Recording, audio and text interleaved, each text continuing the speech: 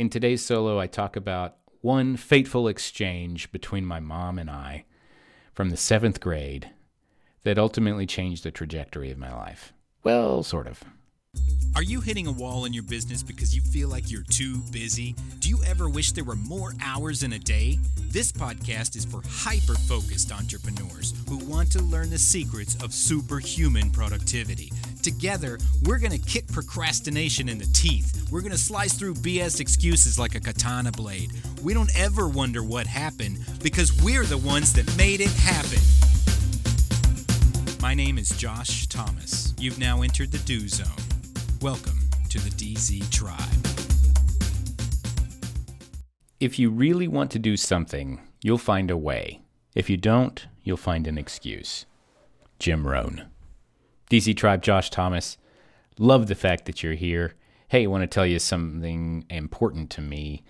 Just recently launched a personality profile assessment for entrepreneurs. It's called the Do Zone DNA. And I encourage you to learn more about that by going to dozonedna.com, and you can sign up, take that test, and get clarity on how you get stuff done so that you can build the world around you for optimal productivity. Once again, that's dozonedna.com. Today, I want to talk to you about something my mom said to me 30 years ago that ultimately affected my life in many unintended ways. Now, my mom is a sweetheart. She listens to my podcast. She's probably heard every single one of them, and she might be my biggest fan, okay? So it's fine. Hey, Mom, how you doing? Love you. But I want to talk about something that she said to me when I was a child and impressionable that ultimately really had a huge impact on me. In a somewhat negative way, actually. And it just kind of goes to show how important it is to encourage people and be careful not to create false limits. And here's what she said. She said, "Well, he's an athlete, honey." That was it. One sentence affected my life tremendously. Well, he's an athlete, honey. And I'll tell you the context. I'll set the stage for you. Okay. And so I've never really been a, what you would call a muscular guy. I've never been super in shape. I'm in pretty good shape now. Probably the best shape of my life. But when I was a kid, I was kind of pudgy and fat and short. And, I had big squirrely cheeks and little, I didn't have a beer. I didn't drink beer, so it wasn't like a beer belly, but so I had like a soda belly, if you will. I was just like a portly little bastard, But in 6th grade, I decided, or my mom decided for me, she said, "You know what? You're chubby. I'm going to put you to work." And so she took me down against my will and signed me up for City League football. And I did not want to be there. Didn't want to have anything to do with any of it. I'm like, I don't like running. I don't like football. I don't know anything about it. And so I ended up starting playing, and I actually liked it. The coaches liked me. I was smart, and I was aggressive. I wasn't super fast. And so I ended up being an offensive lineman. I was the center. For anybody that doesn't know football, it's the guy that takes the ball from the line of scrimmage on the field and hikes it back between his legs to the quarterback. And so I was the center. And I ended up loving football. And I stuck with it and then went to middle school the next year. And it was pretty much the same kids that I was playing with. So we all knew each other. And there were a couple of kids that, there was one guy that was, we were 12. And this guy was already probably like 5'9" or taller. He was a big, tall guy. And then there was another one that was super muscular. There was another one that looked like he could probably eat me if he was mad enough. And so there's all these people I'm surrounded with. And we would go and we would do these conditioning drills. and we would run on the field. And since I was a lineman, I didn't ever usually go and catch the ball. I would just hike it and then push back defenders. And I was pretty good at that because I had a lot of aggressions to get out. But I noticed when we were doing the conditioning drills and the running, there were always at least 4 or 5 kids that just smoked my ass. I mean, they just smoked me. It wasn't even close. I wasn't really tall. I have these tiny little legs, and they're just like pumping as hard and fast as they can. And I remember one day after practice, I was getting in the car, and I said to my mom, I don't remember all of their names at this point, Aaron, John, Jack, Kenny, those guys. Like, man, those guys are so fast and they're so muscly. I just don't know how I'm supposed to keep up with them. I don't know how to catch up with them. And my mom, just doing her best to comfort me and make sure that I felt okay and accepted, she said to me, well, he's an athlete, honey. They're athletes. They probably go home after this and they do more work, and they work out more, and they exercise, and they're just naturally gifted, and they're just built different. And I thought to myself, like, oh, okay. And so there was this little bit of sadness that came into my mind at that moment. It was just a little sad, like, well, why can't I be an athlete? But, okay, I guess that's not in the cards for me. I guess I'm really not made to do this. And so I finished out that year in football, and it was good. We were a good team, for middle schoolers, and we were competitive. And I finished that out, and I really enjoyed the camaraderie and the people I was around and being a part of something bigger than me. But I had started playing in the band, and I was pretty good at that too. And so when 8th grade rolled around, the coach called me up and said, hey, Josh, just wanted to see if you were looking to play football again this year. And I said, no, I don't think so. I think I want to concentrate on being in the band. I think that's more important to me. And he said, okay. And so I stuck with the band, and I actually did follow through with that. I went to college for it. I got a degree in education and music education. I ended up being a band director for several years. And it was a very fulfilling career, for the amount of time that I was doing it. But those words kept sticking with me. Well, he's an athlete, honey. And I kind of let that define me for the longest time. Like, well, he's an athlete, which means I'm not an athlete. And it actually became painfully apparent one time. And I let this beat me. This was me. It's not my mom's fault. She was just doing the best she could with the information she had. But there was this one time that I lost my starting position because I missed a game. If you miss a game, man, that's not good. I was a starter. I was a center. And the backup guy was also in the band. But I was smarter and more aggressive than him, even though he was a little bit bigger than me. Actually, he was a lot bigger than me. But I had the starting position because I worked hard for it, and I kept it. And then I missed a game one time because I was sick. And because I missed the game, he swapped the starters. And so I had to work extra hard in practice to re-earn that position. And I made it undeniable. That, nope, that's my position. I'm getting it back. And I pretty much had earned it back. And we had this weird tradition where on game days we would wear our jerseys to school. And if you had a girlfriend, then you would let your girlfriend wear your jersey during the day. As kind of this, it's kind of like this ritual type of thing where you're like, hey, yeah, that's my girl. She's wearing my jersey. And so I didn't have a girlfriend at the time, but there was this girl I had a huge crush on. She was really cute. And her name was Holly, by the way. I'll leave her last name out of it. But so I let her wear my jersey, And then I went to go get it back, and she's like, "Oh, well, just let me just wear it home. I'll bring it to the game tonight." And I'm like, "Are you sure?" "Oh, yeah, sure, I got you." I'm like, "Okay." And so I remember watching her. She got on the bus, and she rode off wearing my jersey, and I'm like all proud. It's like, "Oh, that's my girl. That's my future girlfriend." And so I show up, and our team colors are purple and gold. Okay. And so I show up, and I didn't have my jersey because Holly had it. And so our practice jerseys are white. And so I show up in my practice jersey waiting for her, and I show up, the coaches see me, and they're like, where's your jersey, man? I'm like, there's this girl has it. She's going to bring it. She'll be here in a minute. Are you sure? Yeah, no, she's coming. And so game time creeps closer. No Holly, no jersey. I'm looking around. I'm like, okay, game starts. No Holly, no jersey.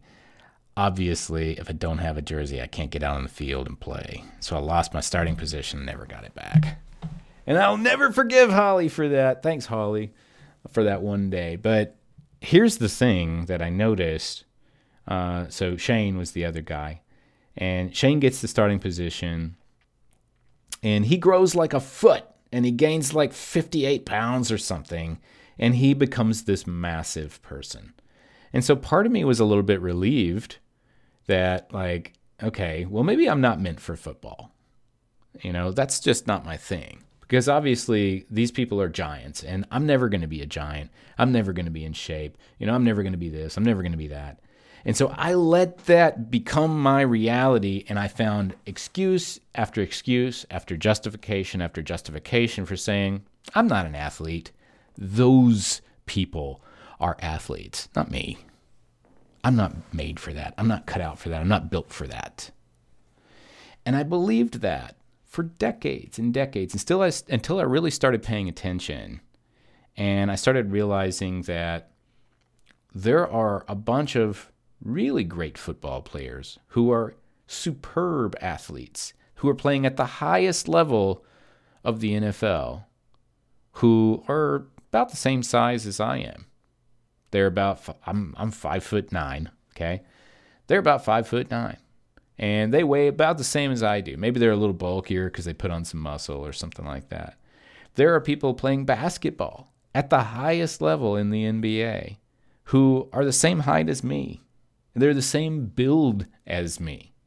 I started realizing, maybe I could have been an athlete if I'd have just applied myself.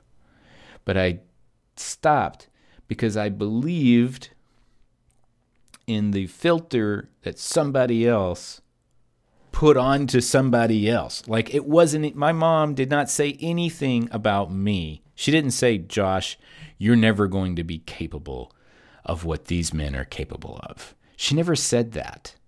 What she said was she labeled somebody else and said, those people over there are athletes. And that means that they are superior physically. That means that they put in extra work and et cetera, et cetera. And I, by default, through no intent or fault of my mother, I applied the rest of it by saying, well, if those people are athletes, then that means that I'm not. If those people are out and going and doing more work because maybe their parents are more demanding of them for their sport, and my parents are not so demanding, then obviously that means that I'm not capable of that because I'm putting that responsibility on somebody else. Now, that's a pretty hard thing to battle and struggle with when you're 12 years old, to figure out your own responsibility for things. But it's one of those things that left a lasting impression on me. Self-inflicted. But I had this influence to believe that those people over there are different. And I interpreted that by meaning that, well, if they're different, then I must not be the same. I must not be capable of that. I must not have the same resources as they do. I don't have a dad that is taking me out and helping me with strength training. So obviously, I'm not capable of the same things that they're capable of. That's what I taught myself to believe, That's what I allowed to be my reality. Well, he's an athlete, honey. And so what's the lesson that we can get from this? And for me, the lesson's very simple. The entire reason that I shared this with you today is, first and foremost, be careful what you say to those who are listening. Be careful what you say to somebody who's paying attention to the way you see the world, because you have no idea what kind of impact it will have on them. Whether you intend that impact or not, make sure you understand that your words carry power. That's one lesson. And the second lesson is, don't let anybody tell you who you are or who you aren't, or where you belong or where you don't belong, or what you should be doing or what you shouldn't be doing. The only person who can determine any of those things ultimately is you. Regardless of how somebody else sees the world, regardless of how they see you, regardless of how they see other people or another group, the thing that matters the most is, what do you do with your life? Could I have gone and been a star athlete? Probably. Would my road have been much tougher than these other guys who were athletes? Most definitely. I didn't have the resources. I didn't have the pedigree. I didn't have the genetic superiority. I wasn't that tall. I wasn't that muscly. I'm just a chubby white kid with, a comb over hair because I loved Superman back in the day. I didn't have anything going for me except for the fact that I wasn't afraid to go out there and get pushy and aggressive and just go as hard as I could. But there's some merit in that. Maybe that could have translated into something, and I could have been an athlete. Now, I don't regret not becoming an athlete. Okay? It's not like, Mom, you ruined my dreams. I don't regret it at all. Because seriously, Shane, who took my starting position in 7th grade, by the time we graduated high school, he was a mountain of a man. And I was pretty much the same. I mean, I got a little bit taller after 7th grade, but not a whole lot. I'm not a short guy, but I'm definitely not a tall guy. And I'm definitely not a bulky guy. Okay? So I don't regret the decisions that I made, but I keep going back to that moment where I felt like, well, those people are different than me, so I must not be capable of it. And at this point in my life, I make it clear to myself that there is nothing I'm not capable of. I started learning how to play guitar in my mid-30s, and I'm like an okay guitar player. I'm not amazing. I started learning how to salsa dance in my late 30s. And I think I'm actually a pretty decent salsa dancer. I started learning Spanish when I was 35. I'm 42 now. I'm fluent in Spanish. And so there's nothing that you're not capable of. Don't let anybody, including yourself, tell you that you can't do something, or you're just not made for that, or, well, you should have done this differently, and, oh, if only, if only, if only. Don't let anybody do that for you, because you are capable of anything that you want to be capable of, as long as you put in the effort and you have a purpose for it. I wanted to learn Spanish because I wanted to immerse myself in the culture. I wanted to learn guitar because I love music. I wanted to learn how to salsa dance because it's a way for me to express myself artistically and connect with other people. And so I immersed myself in that because I had a reason to. And I had dedication to becoming proficient in that because it's enjoyable. I didn't let somebody say, well, you're just some hillbilly from Kentucky. If you were gonna immerse yourself in Latino culture, you should have done that, when you were a kid. It's too late now, dude. But it's never too late. Don't let anybody else tell you who you are and who somebody else is that you're not. That's going to wrap up today.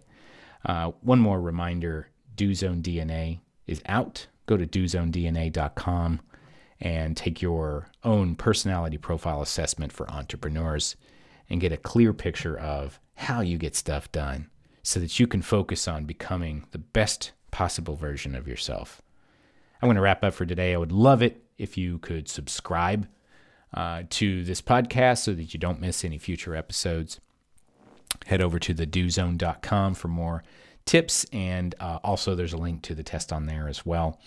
And until next time, hey, go do something. I have a job for you. Open up your phone or get out a piece of paper and write down these 3 questions. Number 1, what is one important task I can get completely done today? Number 2, when can I start it? And number 3, what impact will that have on my life? Now answer these questions as best you can every single day this week. Then commit to taking action daily. Now you're in the Do Zone, baby. Let's go. Need some help with accountability? Are you stuck where you're at and not sure how to break through the barrier in front of you? Join the DZ tribe for free by visiting thedozone.com. We're a group of hyperactive entrepreneurs who want to help you get more stuff done. Oh, one more thing. If you know somebody who needs to hear this message, share it with them. Text them, email them, send them a DM on social media, smoke signals, carrier pigeons, whatever. Be sure to tag us at the Do Zone. Also, keep the 5-star written reviews coming over on iTunes. That helps new people find the show, hear it, and get themselves into the Do Zone as well. And always remember, the road to success is paved with imperfect action. So what are you waiting for? Go do something already. See you next time.